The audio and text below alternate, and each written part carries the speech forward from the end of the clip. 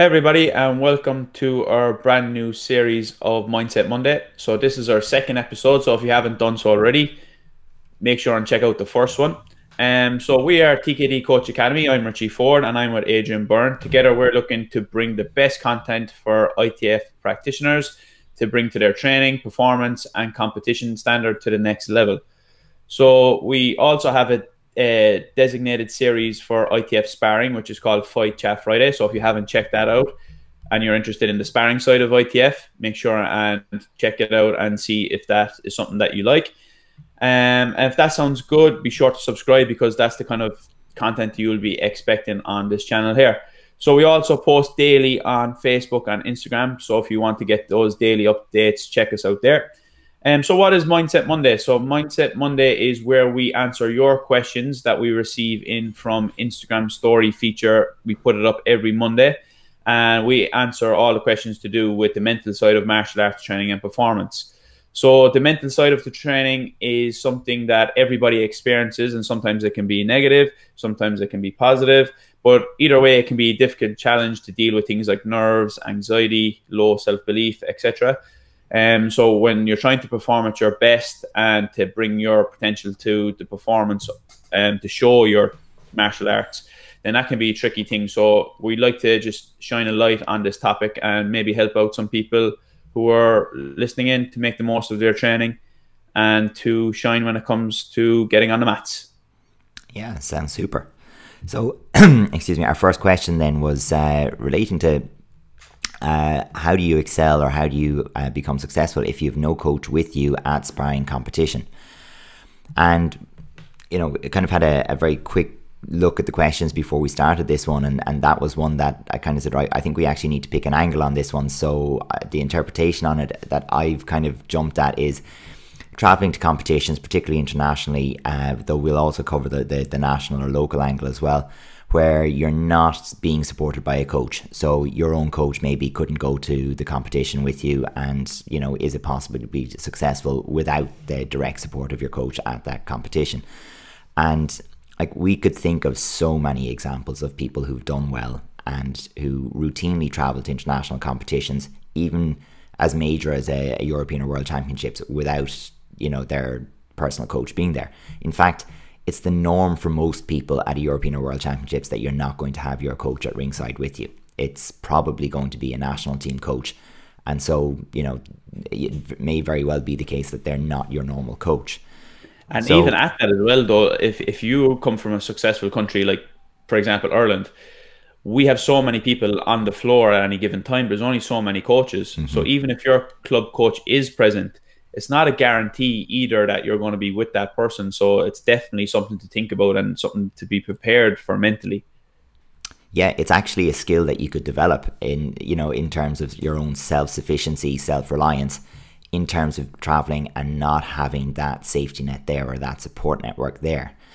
But I think there are some lessons that we can learn from people who've done it, and some of the things that they've done well that will help to maybe explain, you know, the right way to do it, and the things that they maybe learned by doing it.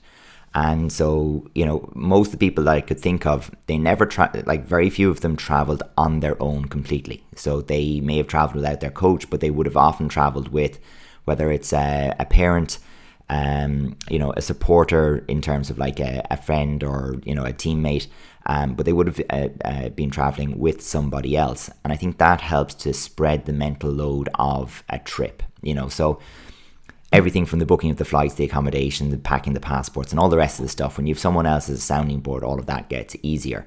And it does mean that when it comes to the competition, particularly if you're a younger person who hasn't had a lot of travel experience, having a parent or an older brother or sister or someone like that there to kind of, you know, just assure you, yeah, no, it's covered, everything's sorted, we have the taxi booked, we have this, I think is a huge relief that lets you focus on the competing side of things.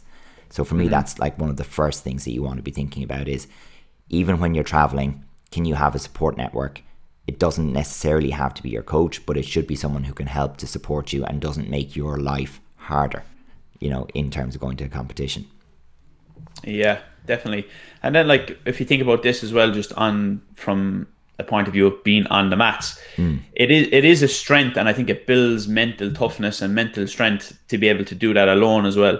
to not have to be reliant on your coach, because at the end of the day, you're the only person that's stepping foot onto that center square. It's you and your opponent with 1 meter between you, when it comes to sparring at least. And also the same principle applies for pattern or whatever you're competing in. Generally, it's up to you to perform. Even if you have somebody along there with you, you need to perform to your own ability to make the most of whatever event you're in. So not having a coach there, it actually builds that strength, I think. So straight off the bat, to answer the question, can you be successful? I think absolutely, yeah. Yeah, there's another bit of it that I think is really, really important as well, which is that the rules will state that you have to have a coach in the corner. So what that means is if you travel without your own coach, you're going to need to make or build a relationship with someone else who can sit in and act as your coach, which means you have to have developed a bundle of characteristics for yourself, which are going to be useful in the long term at making you successful, and not just successful without a coach, but successful in general. So if I go to championships and my coach isn't there and I need Richie to coach me, I need to be able to explain to Richie, hey, this is what I know about my opponent. This is what I plan to do. This is how I tend to spar. Expect me to do this. This is how I need to warm up. This is, these are the things I need to hear from you throughout the match or in the interval. And, I need to be able to have that conversation with someone, maybe someone I don't know all that well.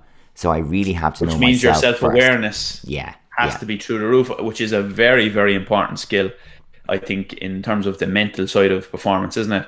Yeah, definitely. We only put up a post on this yesterday on Instagram. Well, not yesterday, sorry. We're recording on Friday.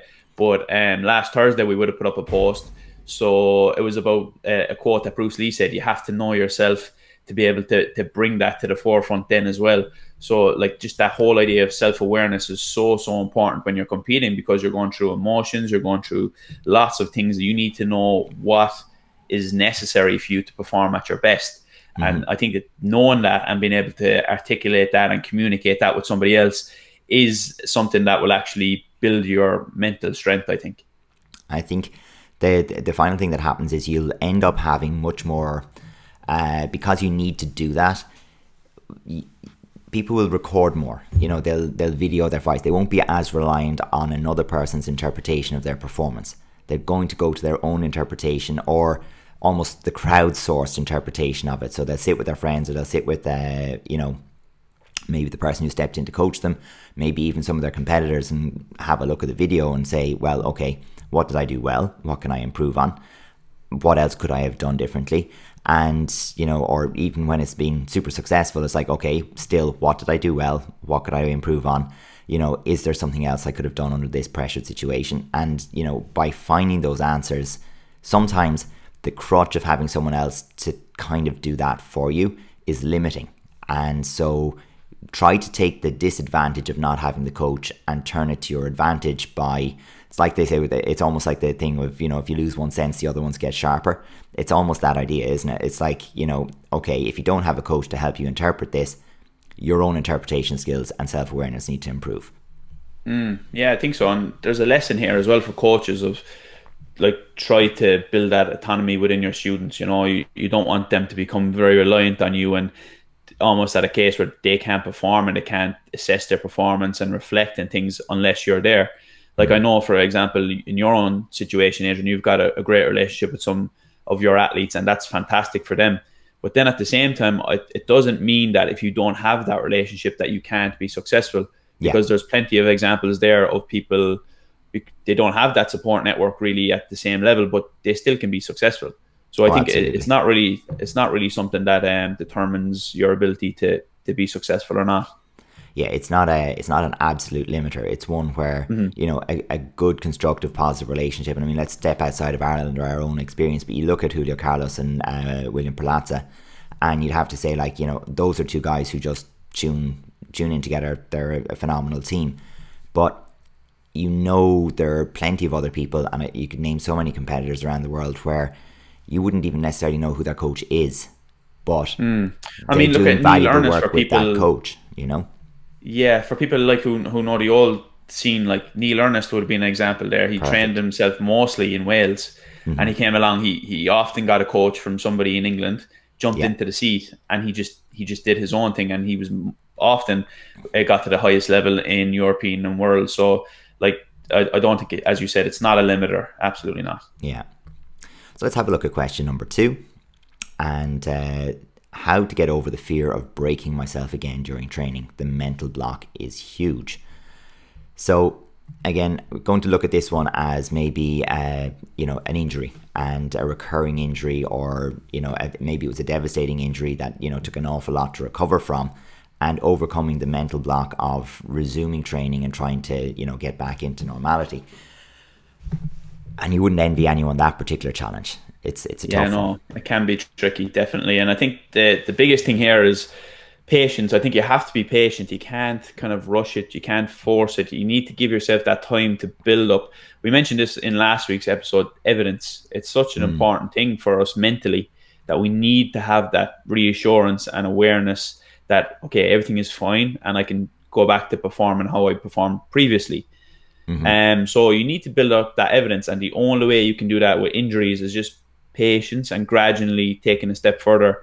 I think that it's important as well to note that you probably need to have a lot of trust in your training partners and people who you're working with for this to be possible. So you can't go out there with people that you don't really trust really well, that are going to go almost like gung-ho and more for their gain as opposed to mutual benefit. So I think that that's a very important thing to think about. But when you think about it right now, it's probably the best time ever to be injured, because there's not much going on. You have plenty of time to recover, plenty of time to be patient, and to build up that evidence gradually that you're able to perform again. Yeah, and I mean, as much as it's very daunting at the moment, one of the things that being a little bit daunted by it or put off by it or nervous about it does set a rate limiter. So the people who are most likely to re-injure are the ones who are under pressure, putting themselves under pressure to jump back in quickly to meet a deadline, to do whatever it happens to be. And that's often very risky and dangerous. Whereas, if you're in the position where you're reintroducing yourself to your sport and you're not putting yourself under pressure to be 100% the best you ever were right away, that's an advantage. There are plenty of success stories of people who've come back from particularly nasty injuries and made a full recovery and gone back into competition and done very, very well. But even starting from outside of that, going back to what Richie was saying about the evidence, I would say you have a couple of different ways that you can build that. And sometimes it's like retesting, but in a different environment. So if you're nervous, for example, about sparring, well, can you start it with something like weightlifting? Can you start it with something like, okay, is cycling good? Is swimming good? Can I go, trail running? Is that good? How about, a little bit of plyometrics? How's that feeling? And as you gradually reintroduce yourself to activities that have the same kind of function or load as the activity that you're afraid of, you'll find the fear won't be there for those activities to the same degree, because there's no memory of how the injury happened. But then you are building that evidence base that actually I am recovered, actually I'm fine. Or you'll realize you're not recovered and you're not fine, and you need to do additional, prehab work or rehab work to get you into a position where you are good to go. And last thing we would want is anyone held together with sticky tape, and you want to do your rehab correctly and be in a good position to go again. And then there's the advice that, well, can you use this time? Because in using this time, you don't want to have it of, I would do this if I got better. You want to be kind of setting yourself as, well, when I'm better or when I'm recovered, these are the things that I'm going to do. And by having positive hooks and anchors in the future that are things that you're working towards now, that when your body lines up and the recovery is complete, that you can continue working on. So working on your mental, skills. I think we have one of the questions that's coming up later that will kind of give some ideas on this, but working on your mental training, your imagery, your rehearsal, your positive affirmations and things like that now is the perfect time to be doing that, because you're also giving yourself permission to look to a future where your injury is behind you and you're working away as normal. So you need to believe that there is a time in the future where your injury isn't a problem for you. Otherwise it's going to be very, very difficult for you to overcome the present where you're nervous and worried about the injury because it's been a problem for you for however long. There's going to be coming a point as well where you want to be able to pull that trigger again, and you don't want to step on the competition floor in particular, or be it even like a grading or the training floor and not be able to pull the trigger when you want to, like, you know, Mm-hmm. that can affect you in other ways then as well. Your confidence starts to be affected and things like that. So yeah, I think it's important to be patient and really give yourself that time that is necessary. Definitely. Let's have a look at the third question. So this is the one I was mentioning there. So how to keep motivated during the quarantine. Any mental workouts to share? So I think the first thing to say is we can empathize because yeah, we're locked down as well. We've got nowhere to go, and Zoom is only so attractive, but we're doing it. And yeah, I think that's you know, the motivation part of it is remembering as well that motivation comes and goes. It's not you know, like it's very time and mood dependent, isn't it? And absolutely. that's the whole thing about motivation. It's not everlasting. No. It's more about the bigger why behind of what you're doing.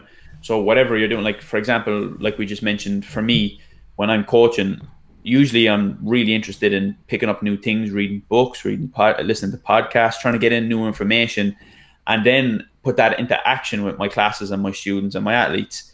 But now the fact that has been taken back, the motivation for it seems to lack a little bit, because it's time dependent, and it's not really something that we can put into action right now. So then it comes back to thinking about the bigger picture and your why. What is your big purpose for doing it?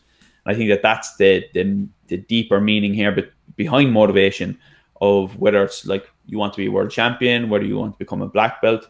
The reason of why is more important than the short-term motivation, which is very, as we said, time and mood dependent. Yeah, definitely. And, you know, once you've got that established why, then it's about, I suppose, establishing routines and habits. And, you know, I mean, I have no idea what number Fight Chat Friday we just did. And for anyone who doesn't know, we would tend to record our Fight Chat Fridays of a Thursday to give some time for editing and all the rest of it. But that means that we have to have found our topic by Monday or Tuesday. We have to gone and found our videos on the Wednesday, edit the clips, set the scenes, do all of the work. That has to be done on the Wednesday night or the Thursday morning, so it can happen every Thursday. And you don't always feel it, you know, on a Monday or Tuesday or a Wednesday, but it's going to happen. And because it's going to happen, you get to have a very enjoyable chat of a Thursday morning. But to get to the very enjoyable chat of a Thursday morning, you have to have and follow your routines. And it's the same things that always happen with it. You've got to set yourself up with attractors, so things that encourage you to want to do the things that are part of your routine. You have to associate negative consequences with the things that are going to take away from that. So you have to be accountable. You have to follow all those usual little guidelines around establishing good habits. And, you know, there's some great literature you can get into and books you can read around forming habits and the rest of it. But the principles are really, really solid. You want to make it so that it's something that you don't even think to do. It's Thursday. That's what I do. And when you have a good enough reason behind it and you believe enough in your, you know, the goal behind it, then it's easier to follow through on that habit. But you also need a critical number of repeats. So the big thing I'd say for that motivation, remember, motivation is entirely transient. You'll have it, you'll lose it. The habits and the routines are far more permanent. And reflecting back on your why and really understanding what it is that you're actually aiming for in the longer run will help you get through it. And also to understand we are all going to find it hard. You know, that's fine. Tap into that support network, have a chat, get into the zone, just do training you like, you know, do anything, because it is really a tough time for everyone. Like, you should just do what your natural interests in that moment want you to do. And I think that's the best way to go about it. And then when you think about it, in terms of like how, like, if it is your training, like what interests me right now, maybe I want to do flexibility training. That's going to help the bigger picture of the why, or the end goal that I want to get. So there's always things you can do to keep pushing forward. But it's just, I think that's the big lesson here, is to find out what your reason is, your driver, your why. And there's a good exercise, if you Google or YouTube the 7 levels deep. It's a good exercise to really get down and deep in the levels of why you want to achieve a particular task or a goal. And I think that's a good exercise for anybody at the moment who has a particular goal and maybe they're losing a bit of motivation. It's a nice exercise to examine and to see if that's actually something that you really want. Yeah, and there was something that was on the radio last night actually, and it was talking about the restrictions that are in place around arts and arts classes and dance and music and so on. And the question, or the way that the interviewer kept bringing it up was, oh yeah, it's very important for people to have their hobbies.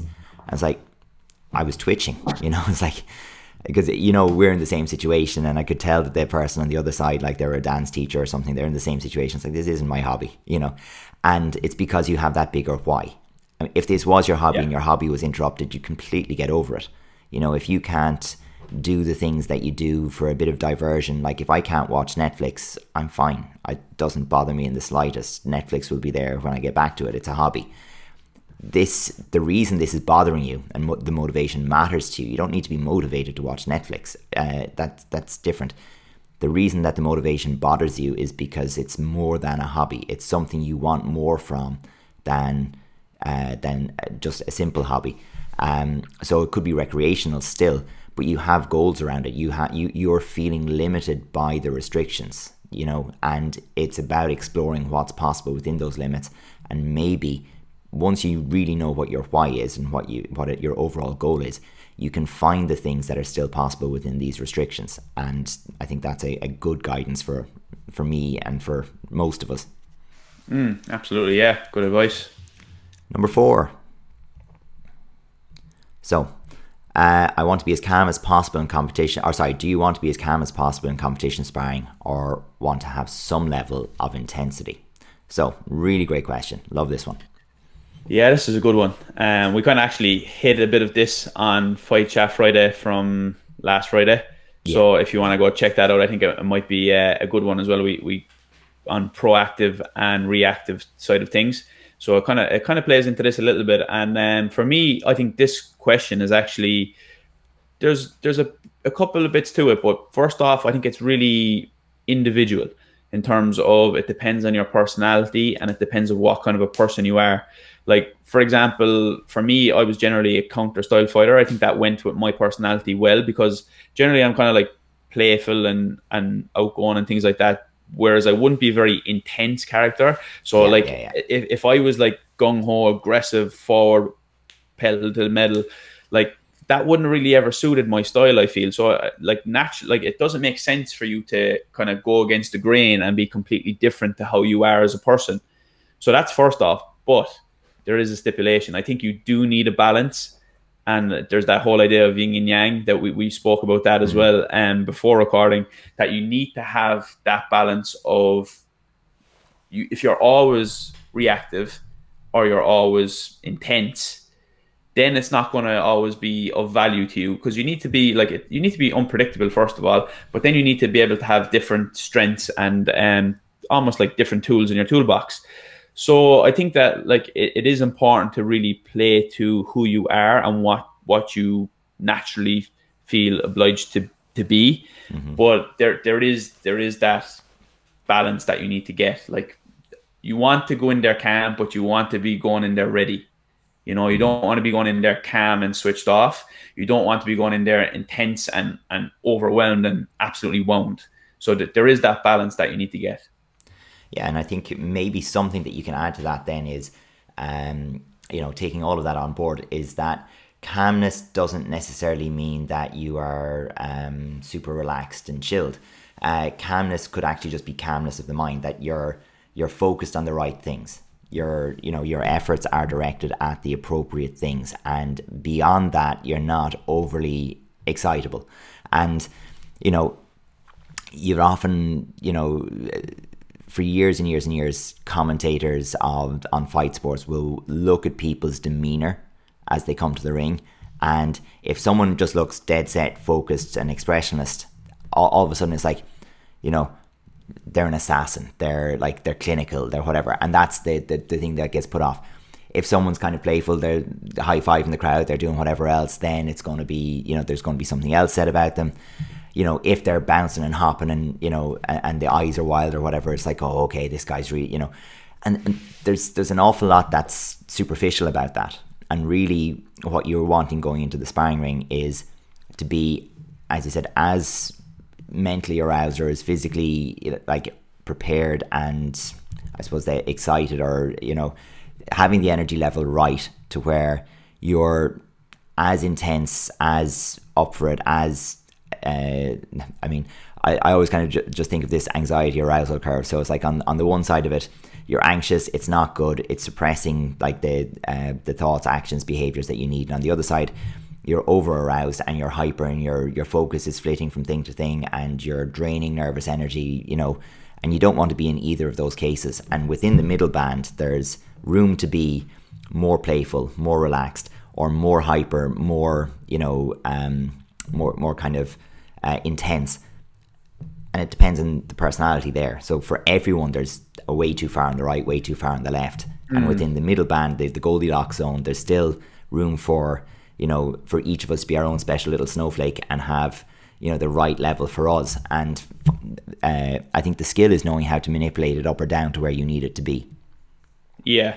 Like you need to be calm when you come there, because you don't want to be, as you said, you don't want to be like feeling really anxious, and you don't want to be overwhelmed. But then at the same time, you need to be ready to pull the trigger when it's time to pull the trigger. And it's getting that balance. Absolutely. And I think we've spoke about this in one of the earlier questions of that self-awareness, when we spoke about people who are competing without a coach, having that self-awareness of what you need and what kind of a game you have, what type of a person you are.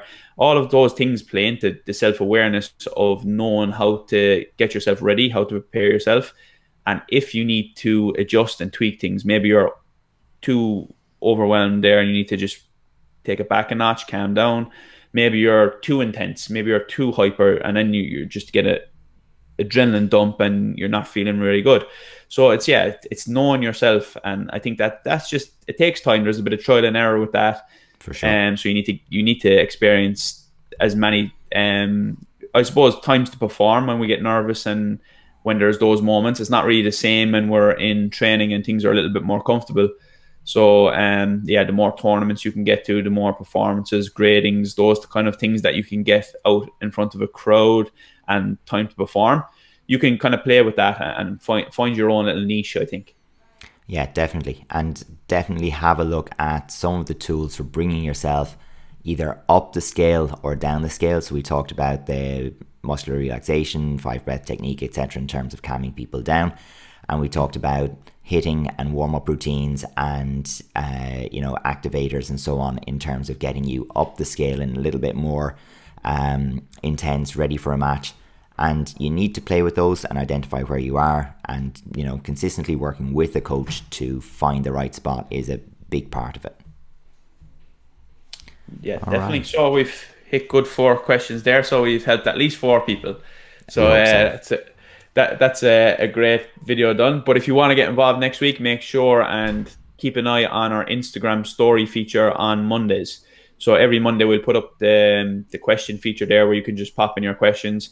We'll pick up some questions every Monday for next week's episode. So anybody looking to get involved and to have your questions answered, be sure and get involved there. Super. We'll see you next week. See you next time.